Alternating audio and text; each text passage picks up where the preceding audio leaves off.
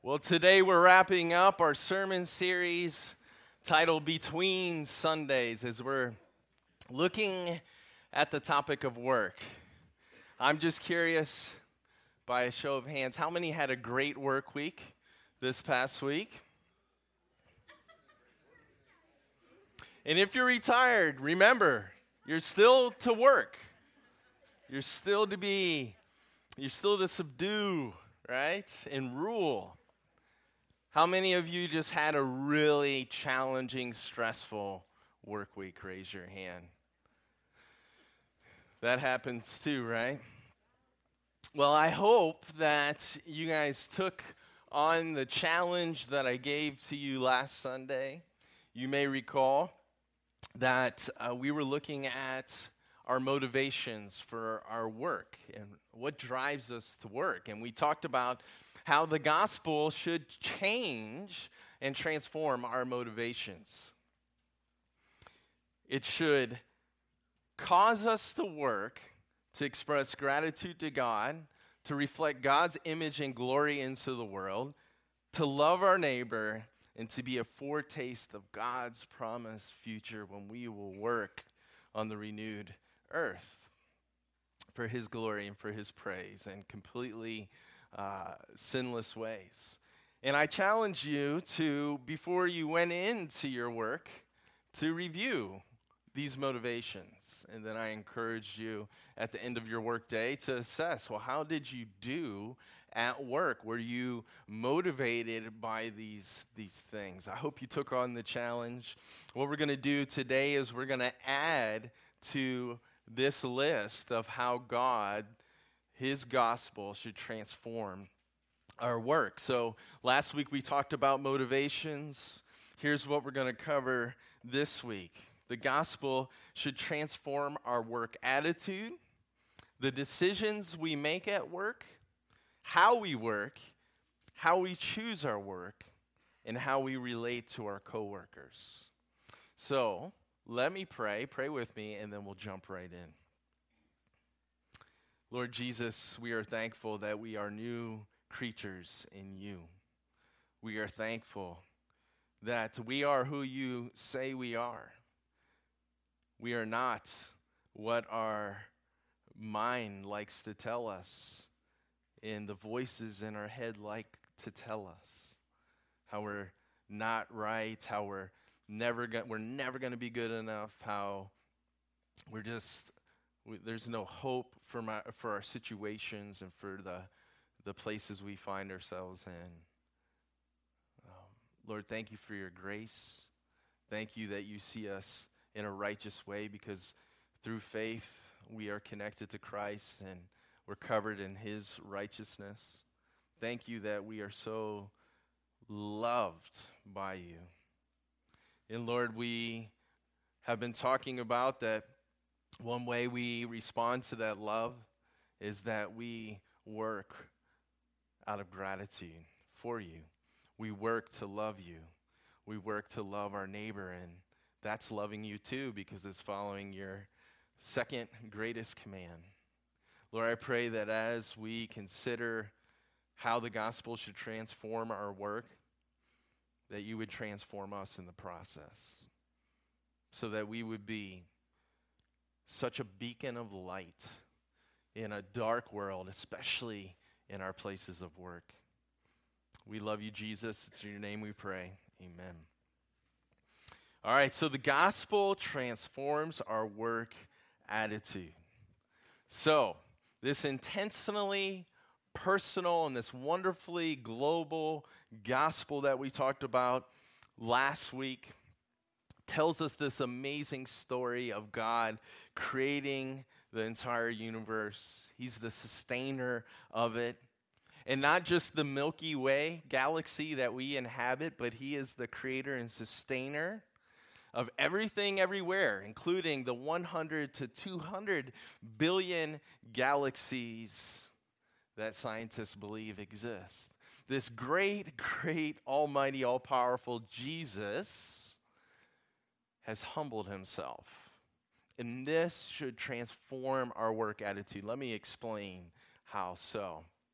So Jesus the creator and sustainer of the galaxies, right? He becomes, and this is what we're going to be celebrating this Christmas season, he becomes an embryo inside a nervous teenage woman from the middle of nowhere. And then he becomes a baby that could not feed himself, nor could he change himself. He grew to be a man that worked as a carpenter. He limited himself to only being in one place at one time. He grew tired and hungry. And then his very best friends deserted him. And his people deserted him. And then he was treated as the worst of criminals when he was beaten and tortured and then crucified. What humility! You know, Jesus was not self-absorbed. He was not self-occupied. He wasn't about his own personal agenda. His personal agenda was God the Father's agenda. He wasn't all about his rights, his glory. He was laser focused on pleasing his Father and loving and serving us. That is the Jesus that we sing about and that we proclaim on Sunday mornings. What a God. And the Apostle Paul, he says this very same mindset that Christ had, where it was so other-centered, needs to be your mindset. Paul writes this in Philippians 2:5, "Let this mind be in you, which was also in Christ Jesus." And then he says in verses 3 and 4, "Let nothing be done through selfish ambition or conceit, but in lowliness of mind, let each esteem others better than himself. Let each of you look out not only for his own interest, but also for the interest of others." You see, humility is not thinking less of yourself, but it is thinking about yourself less. It's not only looking to your own interest, and notice Paul doesn't say stop doing this, but it's also caring for others with the same intensity by which you care for yourself. Esteem others as worthy of your help and encouragement. Esteem others as worthy of your listening ear. Esteem others as worthy of your money. Don't walk around with this attitude that everybody owes you, but walk around with this attitude that you owe everybody. Why? Because the one that owed you absolutely nothing at all, and who we owed literally everything to, our very existence, our breath, our very sustenance, gave us everything. Forgiveness, acceptance, eternal life, this amazing inheritance of the new world that we will inhabit. We are not worthy, and yet God counted us worthy. He came, the creator and sustainer of the universe, he came to us with the mindset that he owed us everything. Won't you have the same mindset to the people that are around you? Live with the mindset that people owe you nothing, but that you owe them. Count them worthy despite their unworthiness. Treat others this way, because this attitude is the very attitude of our great Savior, Jesus Christ. And so, at work tomorrow, have this attitude of humility. Don't look down your nose at people. Don't just constantly be frustrated with people. And if they just did things the right way, which really means your way, then things would be better. Don't walk around all puffed up. If you do good work, don't take credit for it. Because here's the reality. Not taking credit for it is the humble thing to do, but it's also the true thing to do. Let me tell you why. You're not in control of your success as much as you think you are. Sure, you've worked hard, but what have you worked hard with? The body God gave you, the intellect God gave you, The genetics God gave you, the opportunities God gave you, the parents God gave you, the connections God gave you, the upbringing God gave you, the education God gave you. You didn't choose the country you were born in. You didn't choose the century you were born in. You didn't choose the family you were born into. You didn't choose the social class you were born into. All the good in your life, all your success in your work, your ability to achieve and to accomplish and produce is all an amazing gift from the giver of all gifts, all good gifts, and that is God himself. That is Jesus Christ and the Holy Spirit. 1 Corinthians 4:7 says, "And what do you have that you did not receive? Now, if you did indeed receive it, why do you boast as if you had not received it?" Look, the gospel should radically transform our work attitude. It just should. We should have this humble mindset that counts others worthy. Despite their unworthiness, we're looking to love them with the same intensity by which we love ourselves. We're looking at all the success in our job as a gracious gift from God that we can't take credit for.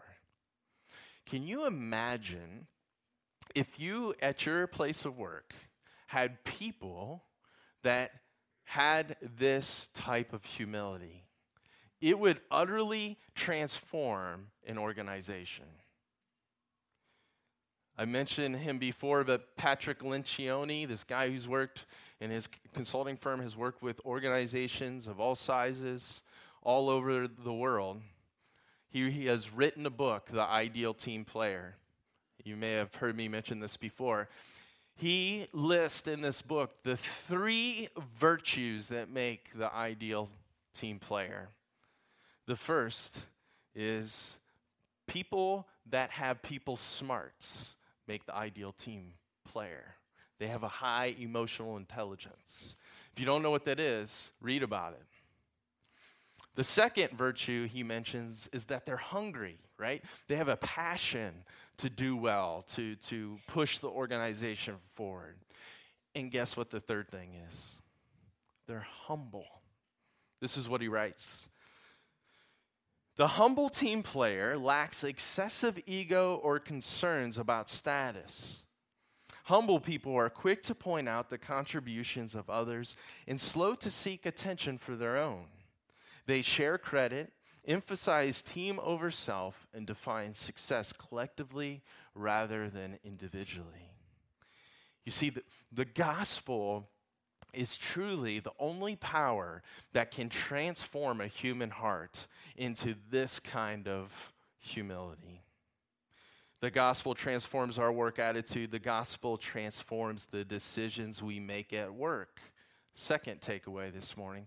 How does the gospel transform the decisions we make at work? Well, let me tell you how. First of all, the gospel gives a new set of values for us to filter all of our work decisions through.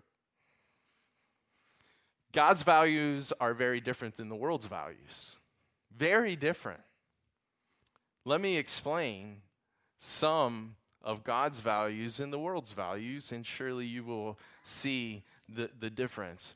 And envision that if we operated by God's values, how that would also radically transform any organization, any company, any business.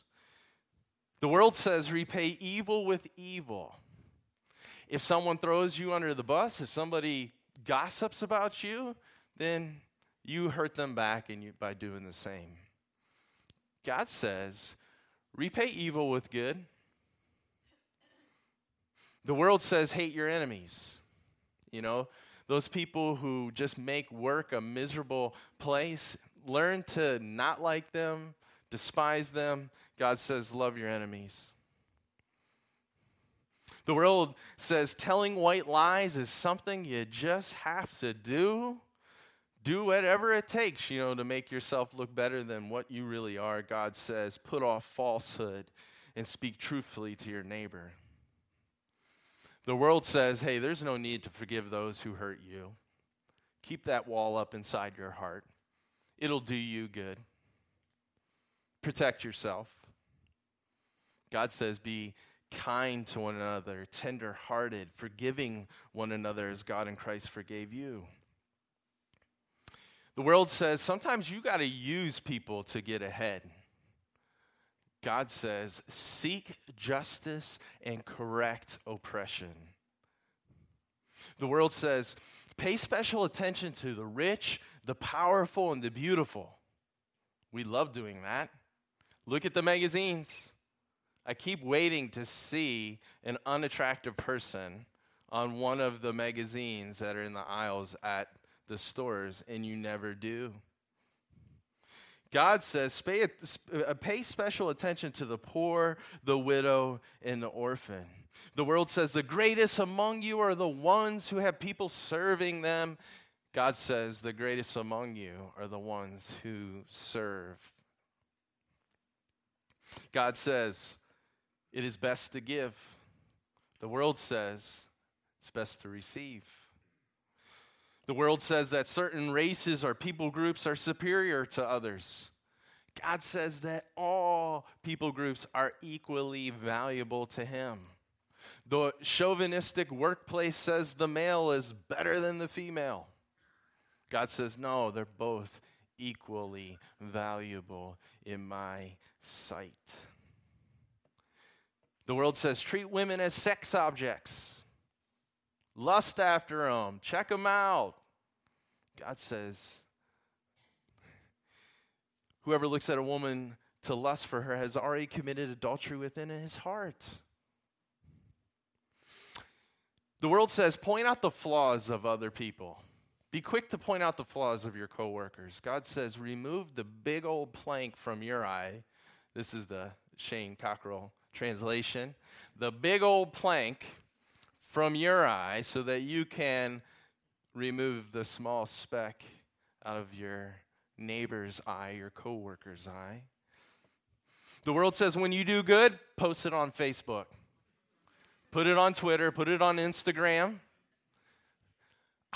Who was I talking to about this? I don't know. I am still waiting for somebody to show their family in a photograph when they just rolled out of bed on a Saturday morning. Nobody's doing it. We should be the first.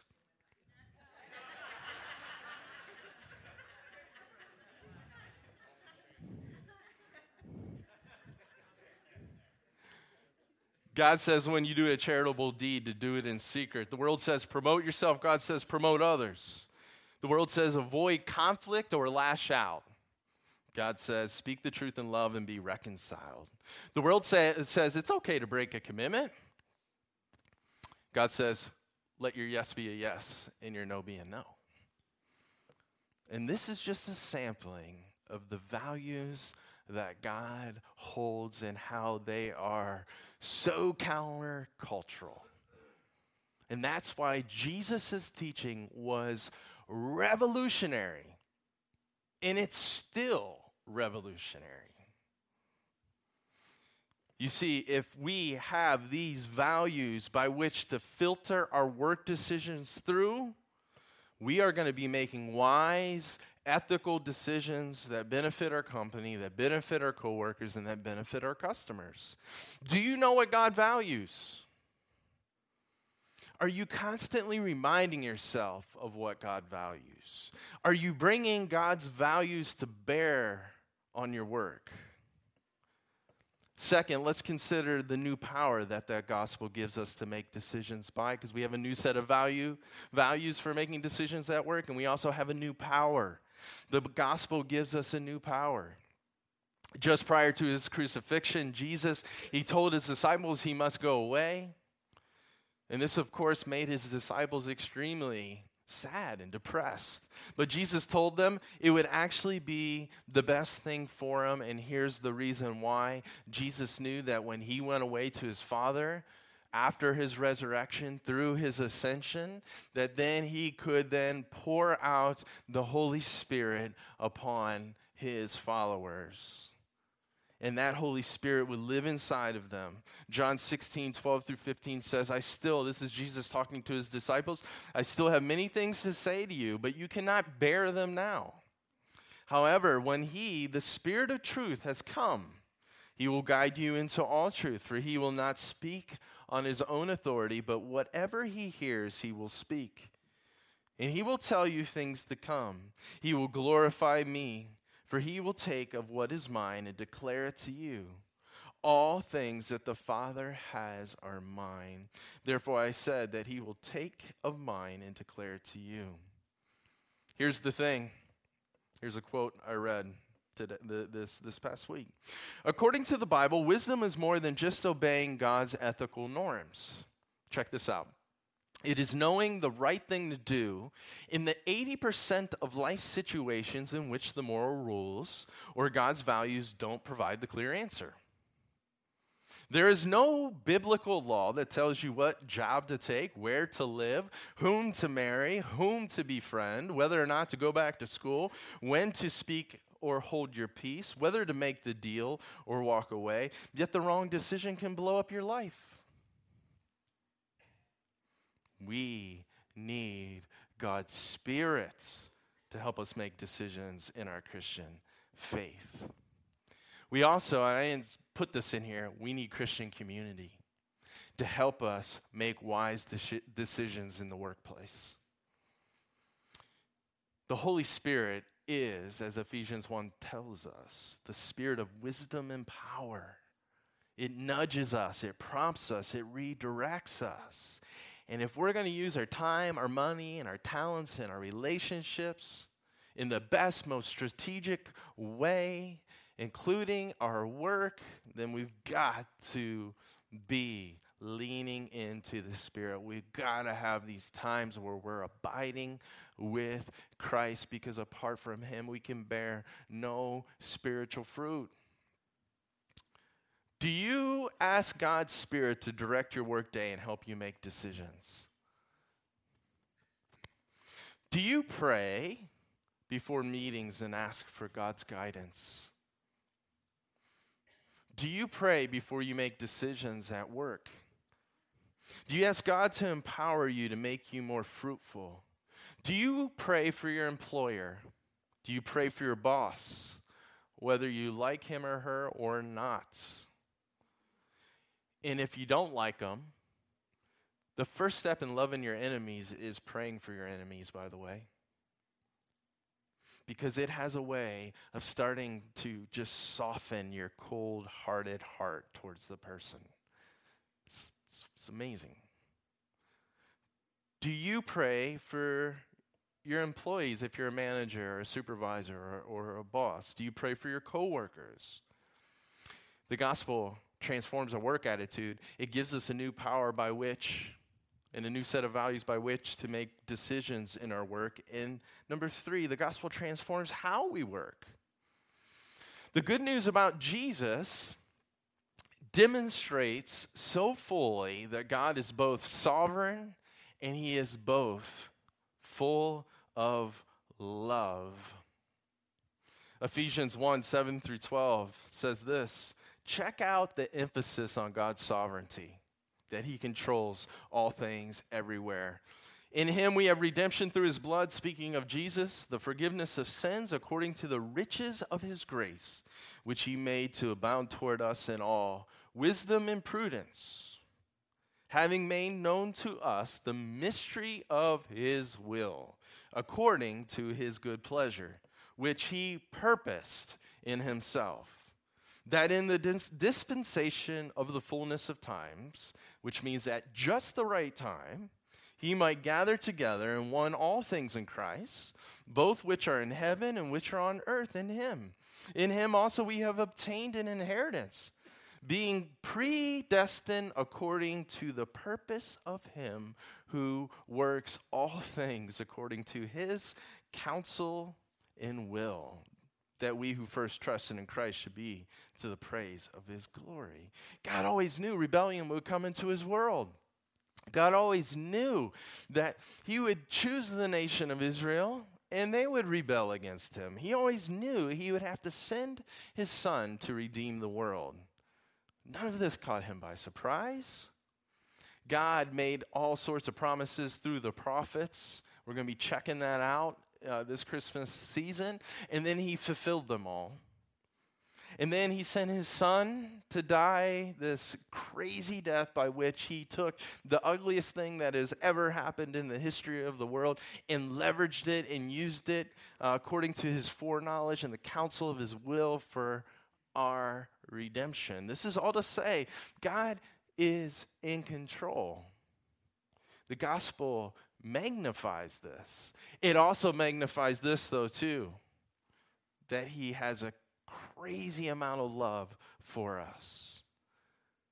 That he ascribes immense value to us.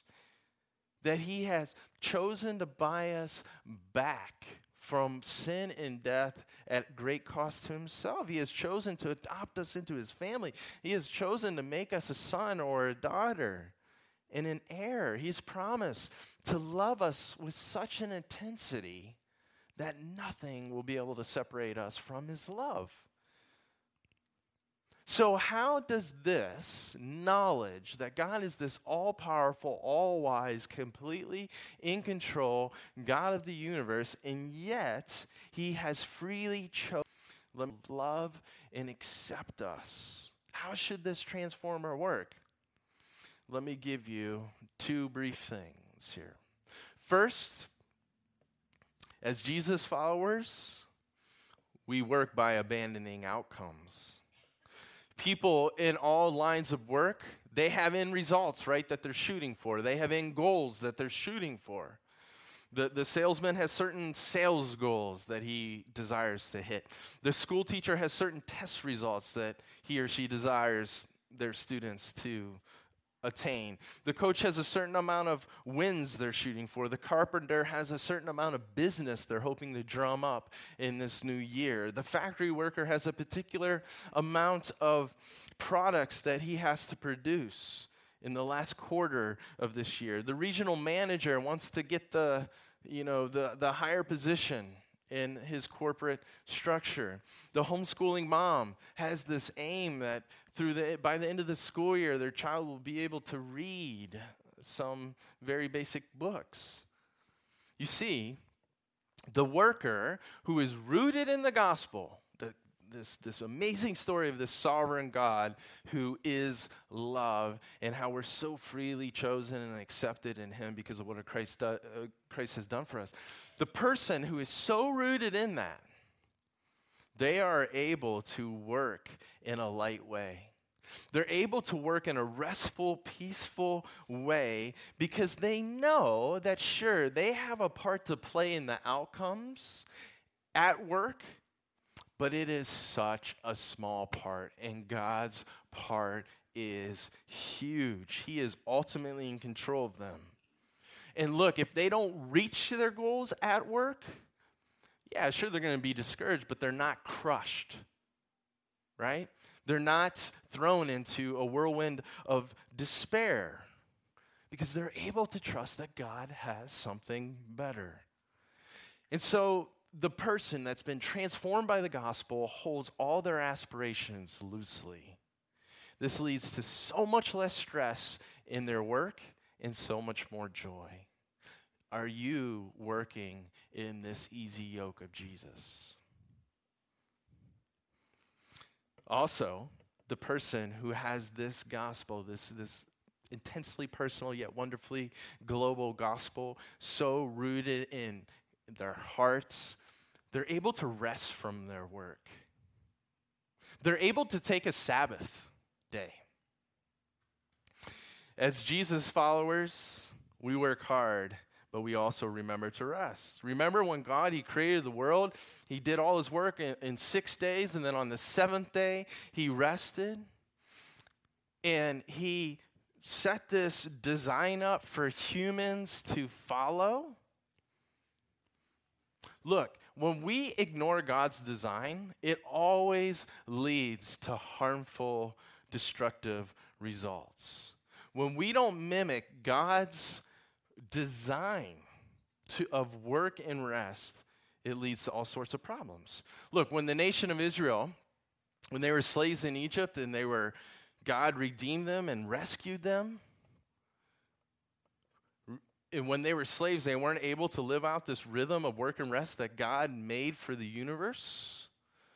When he rescued them, he reinstated this rhythm of work and rest that includes one day off a week. Deuteronomy 5:15 says, God, speaking to the people of Israel, remember that you were a slave in the land of Egypt, and the Lord your God brought you out from there by a mighty hand and by an outstretched arm. Therefore, the Lord your God commanded you to keep the Sabbath day. Do you hear what this verse is saying? Slaves don't get to rest. Slaves don't get to rest. They have to toil, they have to strive, they have to work incessantly. But you are no longer a slave. So quit acting like a slave. Take one day a week off to rest. Isn't that awesome that God is a God who wants us to take vacation? And if you can't take a day off a week to rest, just to pray and play with God, or if you try to, but your mind is still at work, I believe God wants you to consider whether or not you are a slave to your work.